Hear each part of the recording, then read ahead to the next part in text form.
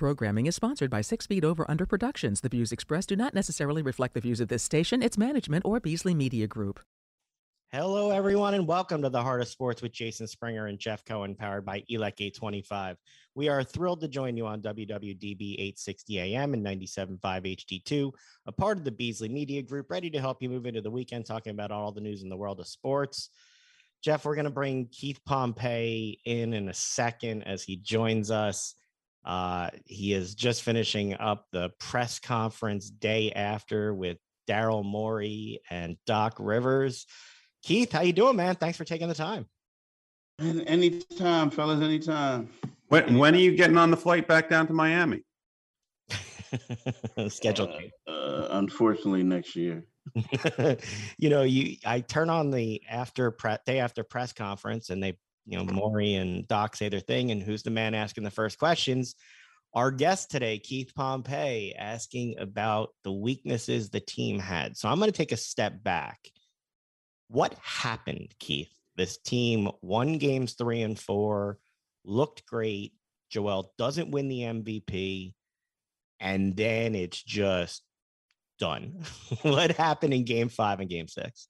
Yeah, I don't think him not winning the MVP had anything to do with it. Like, I know some people said that was the narrative, but Joe and I talked about we talked when we were in Toronto one day after shoot around, and he was like, Keith, I'm not going to get it. I already know that. And I was like, yeah, you probably won't, this and that. So I think the fact that it became official did not impact him. I think what happened is kind of like, if you looked at it, role players, and I know this is a little overblown, but it's true. Role players tend to play well at home, and they do stuff. And I think that you got guys like George Niang who didn't show up. James Harden had one good game in this series, one good game. And I think after that one good game, he thought he was Houston Rocket, James Harden, in the next game, and it just went south. Danny Green kind of struggled that. And I also felt like when Danny Green went down, and there was a lot of people who disagreed with me, but I felt like with their lack of depth, when Danny Green went down in game 6, it was over because you don't have anybody who can make a consistent 3. You had to rely heavily on Matisse Thybulle, who's a one-sided player. And I just felt like they had nothing after that. That's what I felt like. Look, you were in the building. I was in the building. The building looked like it wanted to erupt, and it couldn't. And it would just, as a fan, it just seemed like they were lethargic. Like they came into that game literally from the jump with no energy.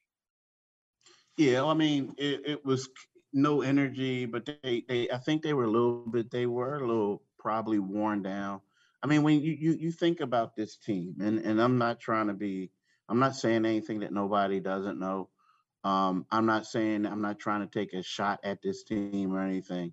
But if you take Joel Embiid off of that team, even with James Harden, they're a play-in team. They're like battling for the 10th, 8th, the 9th. You know what I'm saying? They're like that squad. And I felt like that once we saw that. We saw that. They're just not that good, dude.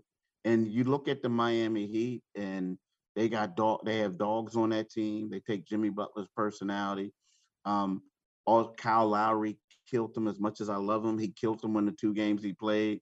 And you look at that bench that they have, and you're saying, hold up, you're bringing Tyler Hero off the bench. You're bringing Victor Oladipo off the bench. Like whenever they mixed and did the match, and how you start staggering the starting lineup. They had guys in there who were all starters at other places in that lineup. So, I just think that the Sixers didn't have it. They may have looked lethargic, I think, but they also knew, it's kind of like when you go in a fight with Mike Tyson, you kind of know that if this isn't going to end well, right?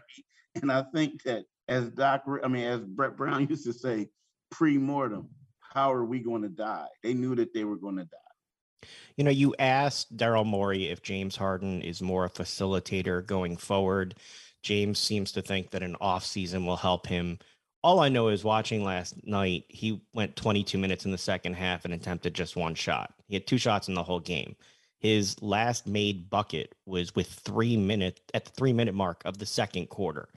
And it was the only game in his whole career that he did not attempt any free throws. So what happened with James Harden? Because there were so many times where he looked lethargic on passes, lethargic on rebounding. Now, maybe you can tell me it was Miami having more hustle, but it looked like it took two to tango there, and Harden just wasn't chasing after when something went wrong or wasn't chasing after the rebound.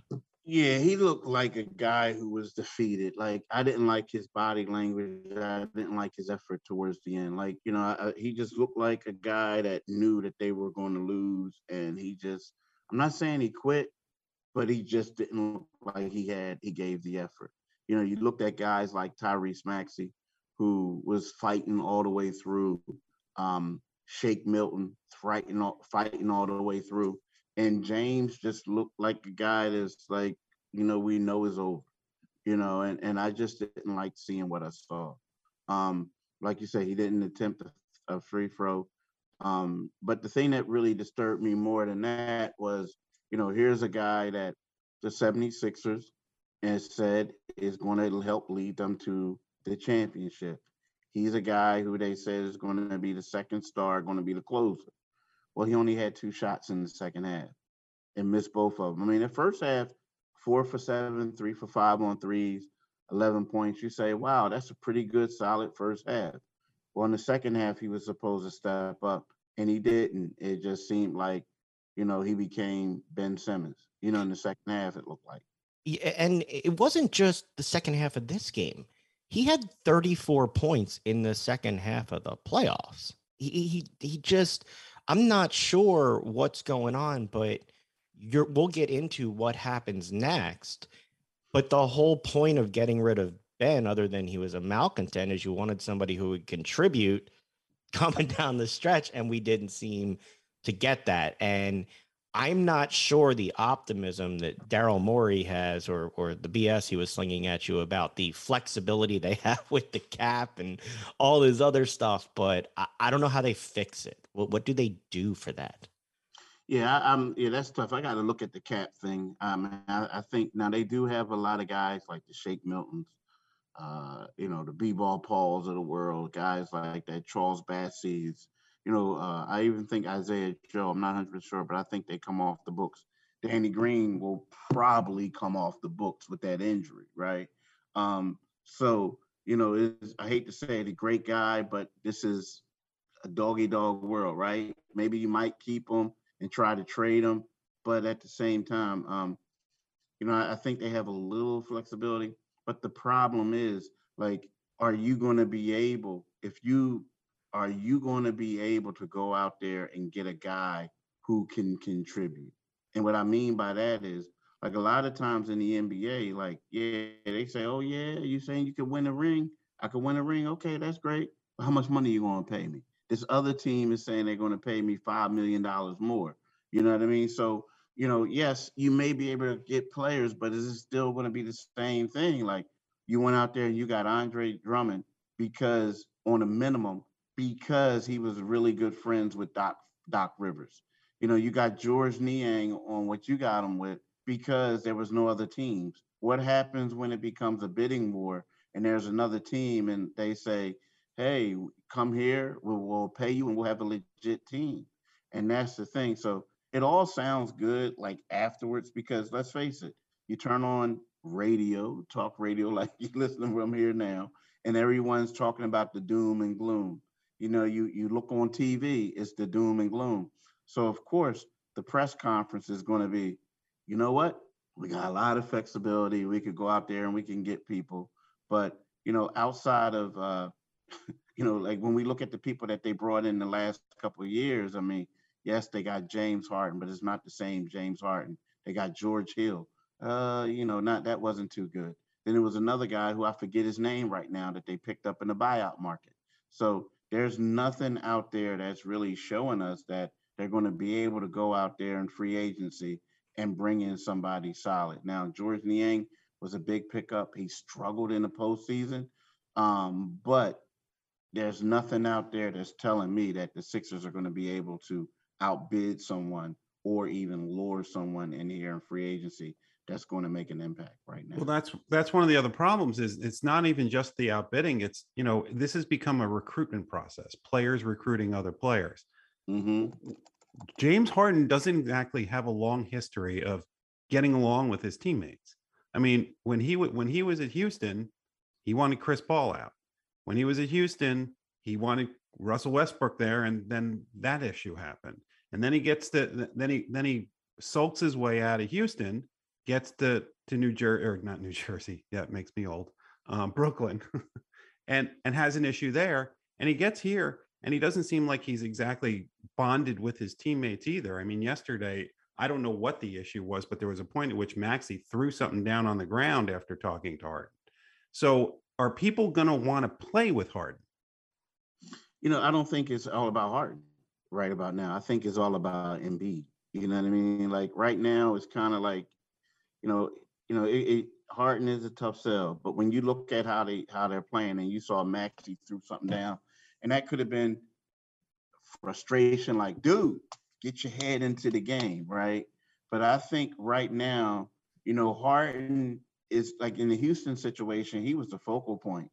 There's nothing that he did yesterday or he did in his playoff series that was going to tell me that, I'm coming here and I got to really be with Harden. Now, again, he does have the ball in his hands, but I think it's all about Embiid and Maxey. Do you want to play with them more so than Harden right about now? I mean, because, has he shown you anything for somebody to say, you know what I'm saying? It's kind of like, it's one of those things where you go, it's like you go on the court, and it used to be this guy on the court that used to be the man. And then there's a young dudes, and back in the day, everybody used to dap him up. Then all of a sudden, they just walking past him and going to someone else. Like, I don't think that he still has that cachet on this team. It's now been 10 years since Doc Rivers made it out of the second round. In that time, he's coached Chris Paul, Blake Griffin, Kawhi Leonard, Paul George, Ben Simmons, Joel Embiid, and James Harden. Not for lack of star power. He thinks he did a terrific job, according to his press conference last night, and we can write the headlines as we'd like. Today, he got a seal of approval, it sounded like, from Daryl Morey. I enjoyed your follow-up where he asked if you were strenuously objecting to see why he thought he was such a great coach. Can you explain to me and our listeners why Daryl Morey and everybody is so infatuated with Doc Rivers, if they actually are? Because I don't see it. Here's the thing. I don't even know, if sometimes you have these press conferences right now and people say things and it sounds great and we all write it because, hey, he said it, right? But that doesn't mean anything can change. For instance, let's say if the Lakers say, hey, look, can we interview Doc Rivers? And the Sixers look at that and they say to themselves, hey, you know what? We got 3 years, $24 million. We can get this out of here and we can bring him out and D'Antoni, right? Mike D'Antoni. So what he says today is kind of and here's the thing, and it's nothing against Daryl Morey, but you remember there was a time when Daryl Morey came out on the record and said, we're not trying to trade Ben Simmons. Yeah. And then next thing you know, he tried to trade Ben Simmons. So yes, he said what he said today, but that doesn't mean that he has 100% confidence. He wants you to think that he has 100% confidence. Look, does that make sense to you? Yeah. Oh, believe me, I worked in and around politics for 20 years. I'm very good at people saying something without saying anything and not answering any questions and then going back on it and hoping not to be called out on it. So I understand that. To me, it would just seem the best thing for the Sixers if the Lakers want him to get out of the contract and do something new. But what I don't understand, what I've asked Jeff is, how does Joel Embiid fit in a Mike D'Antoni offense when he barely gets under the net in this kind of offense? Is that the coach? I know Harden seems to like him according to reports, but is that the guy that can do what they need to do? You know what? It's kind of, here's the thing about Doc. I know a lot of people don't like Doc, but I can't blame anything on Doc, because I'm just going to tell you this. When they played Miami, and we talked about it before, when they played Miami and you see the two dudes coming off the bench or three or what have you, like Duncan Robinson only played one game. Duncan Robinson would have been the starting small forward for the Sixers, right? He would have been the starting small forward for the Sixers. So he only And their played one game. defense still would have stunk. Huh? And their defense still would have stunk. Yeah, but he would have Right. had a bunch of threes. But see, the thing is, like, Doc Rivers went into a gunfight with a butter knife. Now, one of those butter knives you got from Chick-fil-A, like the plastic ones that crack, like when you try to cut the chicken and the chicken might be too hard and it cracks. That's what he had. And then you look at James Harden, like James Harden was supposed to be the difference, and he wasn't. So I get what you're saying about Doc, but this team, I don't think Red Auerbach could have got them to the Eastern Conference Finals. I just don't. I don't. I mean, if you want to be real, like, I don't see it. You know what I mean? And it sure as heck wouldn't have been a Michigan coach getting them there. Jeff, Wait a second. Do you not think Juwan Howard would be a better coach for this team?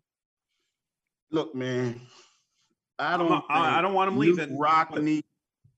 I don't think a reincarnation of Newt Rockne and the Red Auerbach, the greatest coach of the Yankees, and what's the coach of Ohio State football? What was the dude? The old name, the legend. What's his name? Who? Urban Meyer? No. Back in the day, guy who like got fired for like messing with the guy's face. Oh, Woody Hayes. Yeah, Woody Hayes. I don't think a blend of all three of those guys would have gotten this team out of the second round. And I understand that. Look, I didn't have expectations for a second round. Sorry, I cut Jeff off again. Jeff wants to talk. Go ahead, Jeff. I'll stop asking questions here. Hey, Jeff, could Bo Schembechler get him out of the second round? Not now. I just don't. I didn't see them make any adjustments. Jimmy Butler was killing him. When did they go to double him? Like, they always left one man on him. It was clear no one man was going to cover him. Danny Green was never going to stay with Jimmy Butler. Mark Thibault, as good as he is, was not going to stay with him. It didn't seem like there were adjustments in rotations to what they were doing. It seemed like there were guys open all the time. I get you don't have resources, but when they switched to a zone defense in some of those games against the Heat, they slowed them down. Why didn't they do that more? Why did they go one-on-one? It just seems like, I get you can't excuse the coach, but I just think that to not give him some responsibility for not using what he did have, which may have been a plastic knife from Chick-fil-A, but try and find a fork to go with it. Yeah, I mean, I get you. I mean, the coach, you do give the coach some blame, but I think in this instance, I think the roster was just so bad. And also, I feel like that, I feel like James Harden wasn't a good fit. I feel like when they made that trade, the trade, and they lost the backup center, they lost their best shooter. I feel like that put them back. I mean, we got to realize something. Before James Harden played in the game, they were in first place in the East. Like, they elevated first place. Now, again, if they would have beat the Detroit Pistons, they would have finished the season second in the East, right? So I understand all that. So, when we talk about all that, to me, it's just it's just a lot, man. It's just a lot going on, and I feel like it's bigger than the coach. He's easy to blame. He is, but I feel like, and he is going to be the fall guy if there is a fall guy, because they're not going to blame James Harden. They're not going to blame the roster. It's going to come down to him. But I think that is not fair for us to do that when you know all the stuff that they had to go through. Like, yeah, but you didn't even mention the guy that really should take the blame if this all goes south. And the guy that should take the blame is Daryl Morey, because what happened as a result of bringing James Harden here wasn't only that you got a James Harden who's a shell of himself. You got James Harden and you gave up all of your depth to do it. How much? I'm not telling you that this team would have won a championship, but how much better would this, or deeper would this team have been if they had gotten CJ McCollum for Ben Simmons and still had Curry and still had Drummond as a backup at center. Yeah, I agree with you on that one. And it's funny because I was talking to certain people today and I said, you guys would have been better off with that. And they looked at me like I was crazy. And then, not saying you guys said the Sixers would have been. And the people were looking at me like I was crazy. And then once I said, what I mean by that is, you would have kept these people. And they were like, whoa, the Sixers would have kept them. They were like, yeah, I understand what you're saying. I get it. I get it. So that was crazy. That was, a bad situation. And that the trade just didn't work out. I mean, you go to a thing and you're fired up about, getting who you got. And it just seems like you lost too much. All right. Well, Keith, I'm going to ask you to go in the Wayback Machine and just make a judgment here based on all of your basketball knowledge. What about 10 years ago, the Sixers traded away Jrue Holiday for what ended up being Nerlens Noel? Would the Sixers be any worse if you had to look back in your crystal ball if they had kept Jrue Holiday and built around somebody like him and not have gone through this whole process? No, they wouldn't have been. They wouldn't have been any worse. I think they might have been better. I do. I think the process really messed everything up. I'm not a fan. That team had Lou Williams, Nick Vucevic, like that had some young guys who are players. Andre Iguodala, guys that have won titles with other teams. Like I know that we all went through the process, but I still don't understand. That team had beaten the Bulls. I know that there was an injury in the first round. They lost in the second round, but they didn't do any worse than any of these teams in the process era of it. So now you've got a team that you go into an offseason that still hasn't won a title or made the conference finals and since Allen Iverson and before that, Dr. J. And based on that, that's going to be a cliffhanger. And we're going to have a whole off season that we get to talk to Keith about that. But that man's got to go right now. Go right, so Keith. He'll have all sorts of stuff to talk about with us as the off season goes on. But go get him. Go do it, Keith. All right, y'all. Peace. Thank you For your stuff. Thank you, man. Go Ohio State. Oh, really? Then now you got to. He cut off. Okay, so that was beautiful. That so for was our wrong. listeners who don't know how that happened, so Keith let Jeff know that he had to go write his story. Did the Go Ohio State and then cut off before Jeff could get any response in on that. You believe that? I got him off the air so he could go break something, and he ends it with Go Ohio. So do I apologize on the air for stealing all the questions? No. Okay. I don't want to talk to him anymore. Well, I know you don't want to talk to him, but look, I just can't with the. I don't want to talk Sixers anymore. How's that? This season, well, this show came to a grinding halt. This season went off the rails worse than the Flyers did because the expectations existed. Not according to Doc. Doc can't. On his press conference last night, he said nobody could have ever expected this from our team. Couldn't have expected what? Them to the team people didn't expected them to win a championship. People didn't have any expectations about them when they came in. Look, Jeff. Wait. Time out. When you say came in, are you talking about before the season started? Doc took over. What? Doc took over as the coach, which I believe he took over for a Brett Brown team that had been in the playoffs. And nobody could expect this team this year with the trades they made to at least contend as opposed to roll over. I think I might be able to put up with what Doc does on the court as a coach if I didn't have to listen to his tone with people. A good coach comes out after a loss, and if he wants to protect his players, that's fine. Not this guy. He doesn't come out and offer delusions. Well, he did prepare. He got better than last year. He didn't throw Harden totally under the bus like he did Simmons last year.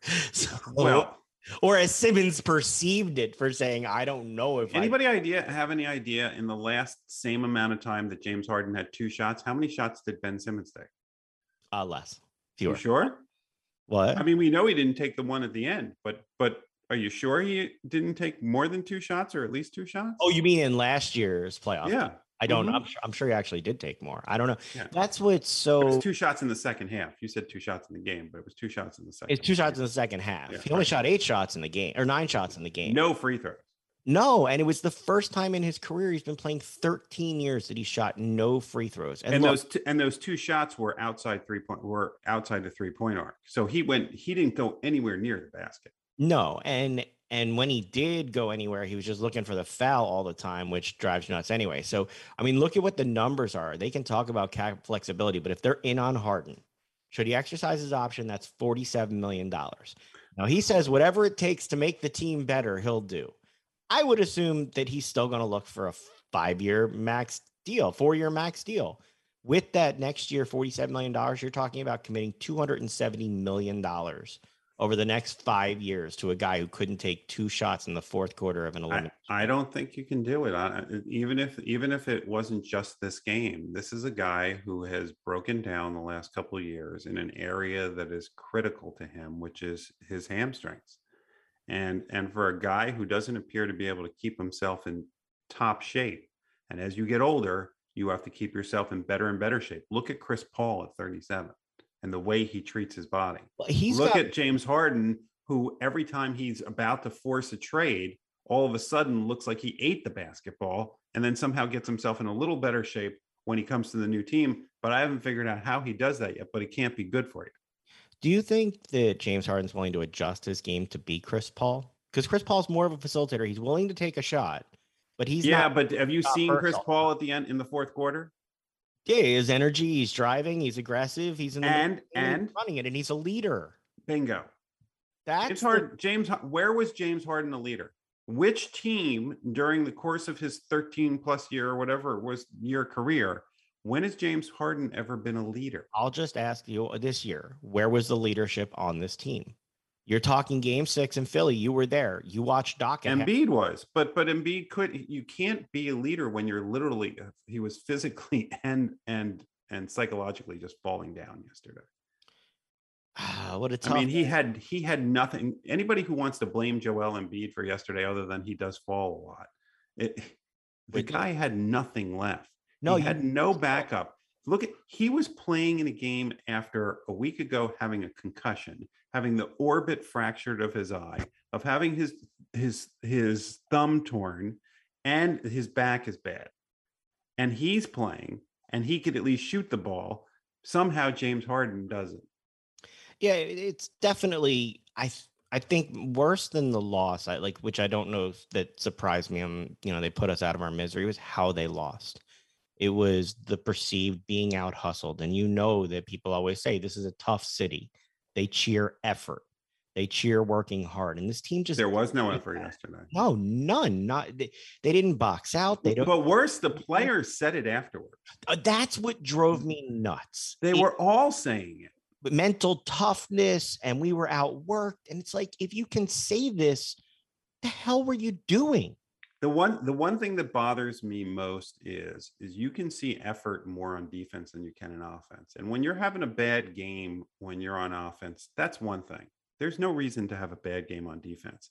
And time after time after time, players from the Heat were slashing and taking 5 to 7 foot shots. Wide open. And that should never, ever happen. Wide open 5 to 7 right. foot. And because it was a matador defense. And if they didn't take the wide open 5 to 7 foot shot, they'd kick it out to the wide open 3-point shot where nobody would even try to close out when they were. Yeah. So seriously, if we could get Duncan Robinson here, I'll take his lack of defense. He can shoot and he will put in effort. Well, they're going to need somebody who can drop that 3 if they're not going to have Danny Green next year. Because as much as I thought that he got older and wasn't what he was, they still need to have somebody who can knock down that shot, and they don't have it yet. Well, when Danny Green is there, he's not knocking down that shot. For every 3-pointer he hits 2 air balls. I mean, his best days are long behind him. It's not for lack of effort. He was a good player for a long time, but he's at the end of his career. And look, I hope he recovers completely from whatever injury he had last, because it looked bad. He has a torn ACL. But I don't know if he comes back from it this point. That was an ugly injury. You could see that. All right, I'm going to close on a happier note for me. In addition to the Sixers, yesterday was a special day, Jeff. Schedule release day. Oh, that's you. And the good news is we don't have enough time to actually go through each game so you can predict what the record is going to be. We've got 2 minutes. The Eagles have 5 primetime games and a Saturday game on Christmas Eve against the Cowboys, Jeff. Ooh. Did you already place your predictions for what their record's going to be based No, I on their can't stand schedule? that stuff. And I didn't do the like, oh, somebody leaked the game here, or we know, but their first home game of the season will be Monday night against the Vikings at Lincoln Financial Field. Look, it's hard for somebody who's a season ticket holder that you have 5 primetime games for, out of your 8 in the season plan. Remember, you got 18 games this year. Yeah, well, make sure that you have lots and lots of warm clothing. You got any thoughts on the new broadcast voices we're going to hear this year? Before we are you counting Tom Brady on that? Well, he's eventually going to be it, like for like $375 million, which look, there's a chance that, I mean, if you look at the schedules, Tampa Bay, their first 4 games are crazy, and they could be 0-4 after that. So by the end of the season, Tom Brady could be calling the Super Bowl. Well, actually, I don't know if Fox has a Super Bowl this year, but they could be calling the playoff games. Ladies and gentlemen, that is Jeff Cohen reviewing schedules in May and deciding that Tampa Bay could start 0-4. You sucked me in. That's right. I am rubbing off on you. It is definitely happening. Look, the thing that we are going to be talking about shortly is a little bit of minor league and baseball memories with Mike Costanzo. But we should tell people now, and also you'll hear it hopefully when we talk to him later on, is to talk about Mental Health Awareness Day. Yeah, we're going to have him on and talk about mental health awareness, and then we'll have a little more to say about it afterwards. But it's an important time, and athletes speaking up. We've had some athletes in this city who have been very public about their challenges that they've faced and tried to spread a light on it for other people. So, Jeff, why don't we hit the break and we'll come back. We'll talk to Mike Costanzo and keep going. Let's do it. All right, stick with us. Operating engineers are the men and women that move mountains. And the Engineers Labor Employer Cooperative, ELEC, puts them to work. They create opportunities for the men, women, and union signatory contractors of Local 825, repaving our roads, keeping our homes bright and warm, and even building our favorite team stadium. We understand infrastructure. That's why ELEC and Local 825 are ready to get to work. All right. Great to get a few minutes with former Major League Baseball player Mike Costanzo, local guy. Mike, thanks so much for the time. How you doing today, man? Fantastic. I appreciate you guys having me. So, Mike, we have all sorts of questions about baseball, but before we get there, unless I'm wrong, today is the 10th anniversary of your Major League debut. You couldn't pick a better day, guys. Yes. So and it was Mother's Day too. It was Mother's Day. Yeah, pink bat and all, got sacrifice fly, and it's kind of a whirlwind. I got there like the 3rd inning the night before, got on deck, didn't get on. They pulled me out from on deck, and then the next day, my parents flew in, and it was Mother's Day, and they got to see me. And there was like a 3-hour rain delay, so they didn't miss anything. Well, but before we talk more about that Major League debut and your journey to get there, you mentioned your mom, and I heard a story that when you got drafted by the Phillies, you had a discussion with your mom and brought something special to your press conference with the Phillies. Tell us a little bit about that. I just told this story yesterday, actually. So draft day, this is like dial-up internet, AOL, sitting in the basement, hearing crackling, and we got a phone call.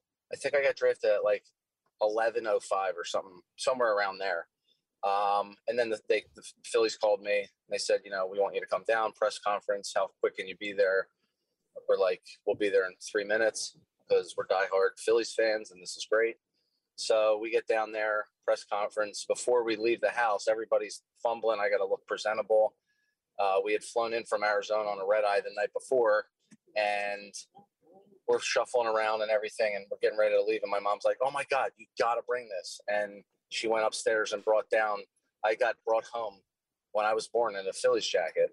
So I brought it down, got to the press conference. There was like 100 cameras, felt like 1,000. And I said, thanks everybody.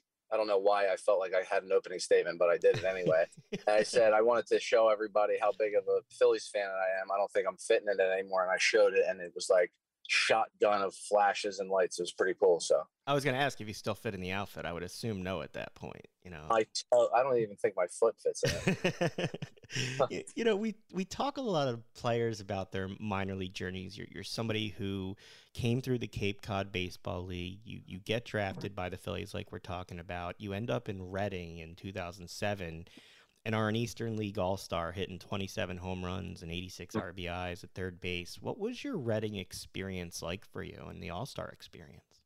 That was the best year prior to getting called up in my minor league career. And I joke with everybody now saying, if I only hit like 15 home runs, maybe I wouldn't have been traded and I would have been a Philly and stuff like that. But all jokes aside, it was awesome. I lived at home. My mom worked in Exton, so I would stop there and have lunch before I went to the ball field. And, it was awesome. I slept in my bed every night on home games. It's only 45 minutes to an hour, depending on traffic. So it was awesome. My parents came to every game. It just was really, and they do it different than every other minor league franchise or whatever you call them. It's a different atmosphere. There's 6,000 to 10,000 fans every night. And it's just like baseball, it's old school baseball atmosphere and mentality. And it's what I grew up with watching the Phillies. So, Mike, even though it was old school baseball, minor league baseball has kind of gone through an evolution, hopefully for the better over the last few years. What have you seen? Now, you were lucky enough to live at home during a season, but you saw some of your teammates. It wasn't easy to get by as a minor league player. But what was your experience in seeing some of your teammates and the struggles to make a decision about whether they could continue to play baseball and pursue their passions? It's funny. Anytime everybody thinks like professional baseball is glamorous and all that, and for some people it is. Don't get me wrong. But there's a lot of people that are paycheck to paycheck, and the paychecks are $600 every 2 weeks in minor leagues. Everybody knows that. That's public knowledge now because of the lawsuits that people are trying to get the wages lifted up. But it's really, really hard mentally, financially for people that didn't. I was fortunate enough to get a nice signing bonus because I was drafted early, but there's guys that had to stop playing simply because they couldn't afford it. And then you mix in the physical aspect where you see guys that get hurt early and they're done if there's really no investment in them. So it's kind of like I was on both sides because Phillies invested a lot of money. Then I got traded twice. So I had to re-earn, my keep there. So, and then I kind of journeyed around, and when I finally got the shot, it was absolutely worth it, everything, and I would not change it for the world. When we've talked to players, Jeff and I did a minor league show for a couple of years, and we'd always hear, particularly at Lakewood or now Jersey Shore, the long bus rides that you have, Reading as well. Oh, yeah. Tell us about the camaraderie you had in the minor leagues with some of your teammates. What was that experience like? Not just playing baseball, but learning life with a bunch of guys trying to chase their own dreams too. Well, that's the best part. Everybody has a common goal. You are good friends with your closest competition because you're taking ground balls with them every day. So it's like a mix of emotions. But that's the one thing I really, really miss is going to the ballpark, hanging out in the clubhouse, messing around, playing cards after while you're icing and heating everything under the sun so you can play the next day. But I really miss it. I don't miss the bus rides for 1 second. I don't miss the physicality of it. I mean, were you a cards guy on the bus? Sure. Oh yeah, cards guy, and yeah, I was in the back making noise. So there was a group of us that were the card players and loud music players, and I was part of them. But yeah, that's what I missed before and after the games. But physically, I mean, people don't realize you're playing 142 to 162 games, depending on the level. And back then it was 175 5 days, And if you take away All-Star break, which is 3 days, it's like you have 10 days off in 5 months, batting practice, game, post-game, workout, family. I mean, don't get me wrong, it was awesome, and I wouldn't change it, but it's a lot more taxing on your body than people think. Mike, one of the things that the minor leagues is trying to address, and hopefully the major leagues will address shortly thereafter, is some my pet peeve, which is the shift, which became prevalent after your time. What would it have been like for you? How would it have changed things for you, especially as an infielder by trade, to field in a shift situation, and what it would be like for as a hitter, and what are your opinions on them? Later in my career, they started doing the shift on me just because I was left-handed, but I can hit the ball opposite field, so I would drop down a bunt every once in a while just to mess with them. I can't stand it. I think it's messing with, they're talking about pace of play and everything. It takes a long time for them to get into position and then get back, and I just think it's taken away from the integrity of baseball, along with like the computerized strike zones and stuff like that. Part of like the greatest moments in baseball and any sport are like referees or umpires, errors or not errors, that dictate the outcome of games. Like the perfect game that he was safe on, that he was clearly out, the tuck rule with Tom Brady, stuff like that. Kind of, I don't know. I like the human aspect of it, and don't want a computer telling me if a ball crosses the plate or whatever. Well, Jeff was already a fan of you, but he definitely likes you more now that you're opposed to the shift. Anybody who's anti-shift, Jeff will get behind. I don't think that's the way the game's supposed to be played. They should then change the base. The bases are 90 feet for that because they're the 9 positions you play. The mound's 60 feet 6 inches because that was how it was invented by Mr. Doubleday himself. So I just don't like changing things. I'm a creature of habit, along with 99% of baseball players, just because of our schedules. And I don't like it personally. In my opinion, doesn't matter. So, you mentioned habit, and we talk with athletes about habit and routine, and all of a sudden you're a local guy who gets drafted by the team you came home in their outfit from, and the next day you're part of one of those big trades and you're not here anymore. So first I should say thank you, because you helped us win the World Series by landing us Brad Lidge. But at the same, thank yous for my family and my cousins for that. It's like, it was a joke. I was gonna ask, like, do they give you a hard time? Like, you helped us win a World Series, but like weren't here for it. I'm 100% Italian, and I have a lot of stone breakers in my family. So that's what I figured. I still hear it. I mean, I haven't played in a while, and I'm still hearing it. I was at a wedding last week. They were like my second cousin came up and was like, "Hey, it was so cool when you got traded." I was like, "No, you're like, no, it wasn't." So what are you talking about? You get traded, and you think you're going to be get set up someplace else. You're in Houston for 34 days before you get traded again. What was that like, your 34 days in Houston and getting traded twice from the team you grew up watching now to a second team and now to a third team? The first one really caught me off guard because I was in the Arizona Fall League. I wasn't lighting it up or anything. So I just met with the front office, Pat Gillick, Ruben Morrow, Steve Navarrete, Mike Arbuckle were down there. And the day before, they were like, just keep going. I know it's a long year. I'd played all but one game, I think, in Reading that year. So I was like exhausted. It's 105 degrees in Arizona. And saw them the day before. And then fast forward to the next day, it was like 9 o'clock their time. Yeah, 9 o'clock Arizona time. And Ruben Amaro called and was like, "Hey, just wanted to let you know I was traded." I was like, "What?" And I was like, well, hopefully it was good. He was like, you and Michael Bourne got sent to Houston, where Ed Wade is now. And it was for Brad Lidge. I was like, oh, okay. So what do I do? He's like, Ed will probably call you. Honest to God, within a minute, it was on the bottom line on ESPN. I was like, thank God I answered the phone, or I would have found out, like, because there was no social media back there. So there was no like rumblings or MLB trade rumors. You had to log on the URL, and it was different back then.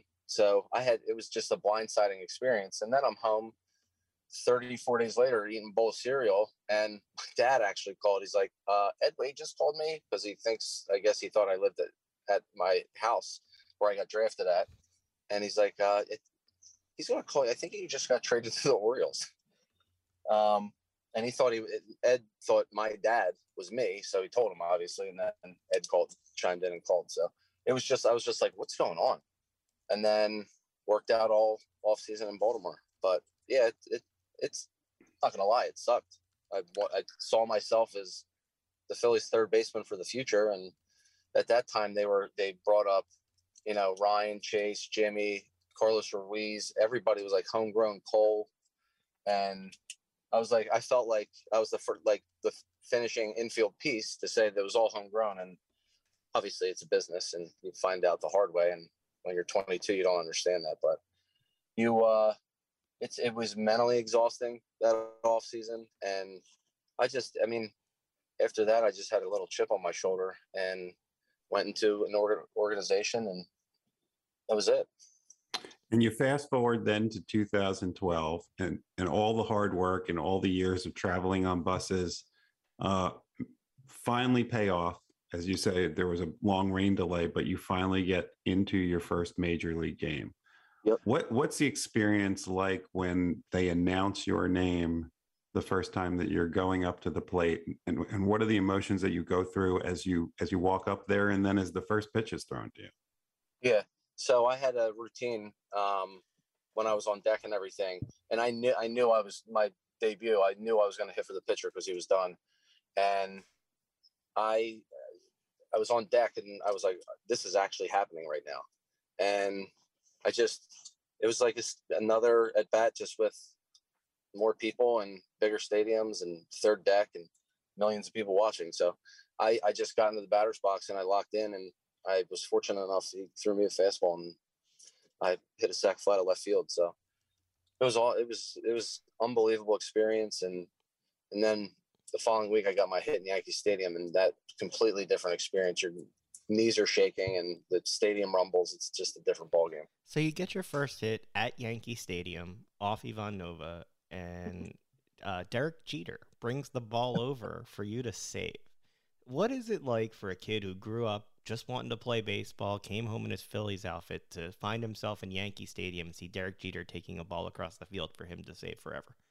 And it's funny because I played in the World Baseball Classic in 2009, and I got in the elevator, and I was on Team Italy. We shared with USA, Canada, and Venezuela. I get on the elevator. It's me, Mike Schmidt, Derek Jeter, Chipper Jones, and Davey Johnson. I'm like, what am I doing here? And I've always had like the utmost respect for Derek Jeter, and then for him to even not you watch the video and he knew it was my first hit and just threw it in to A-Rod, and they threw it into the dugout. It was just kind of cool. And I got to second base the next pitch because the guy after me got hit, and I got the second. I said, I appreciate it. He's like, congratulations. And I said, 3,050 more and I'm catching you. He just laughed and walked away. So it was, it's cool. The guy's the face of baseball now, obviously. And he's just the biggest class act. It was really cool that he acknowledged it. What a cool experience. You mentioned the mental toll that the trades took on you, and something you and I had talked about was the mental side of sports. It is Mental Health Awareness Month, and before we finish up with you, I wanted to talk about the mental side of sports. Talked about some of the challenges you faced as a player, and about how athletes becoming more public about the challenges they face is not only important for them, but can help others too. Yeah, I'm actually a huge proponent of it, huge advocate. It's playing baseball. There's obviously, it's a game of failure. So you have to be cool with being good and failing 7 times out of 10. You have to get up every day, get prepared, physically take care of your body, and all that stuff kind of just snowballs. And then it's like an eruption, and then people get panic attacks or anxiety and stuff like that. But I was lucky enough to not have to deal with that, because I still do to this day, with my sports site guy, and it's Joe Dowling. He completely changed my thought process and positivity after getting traded a couple times. And, I give him a lot of credit.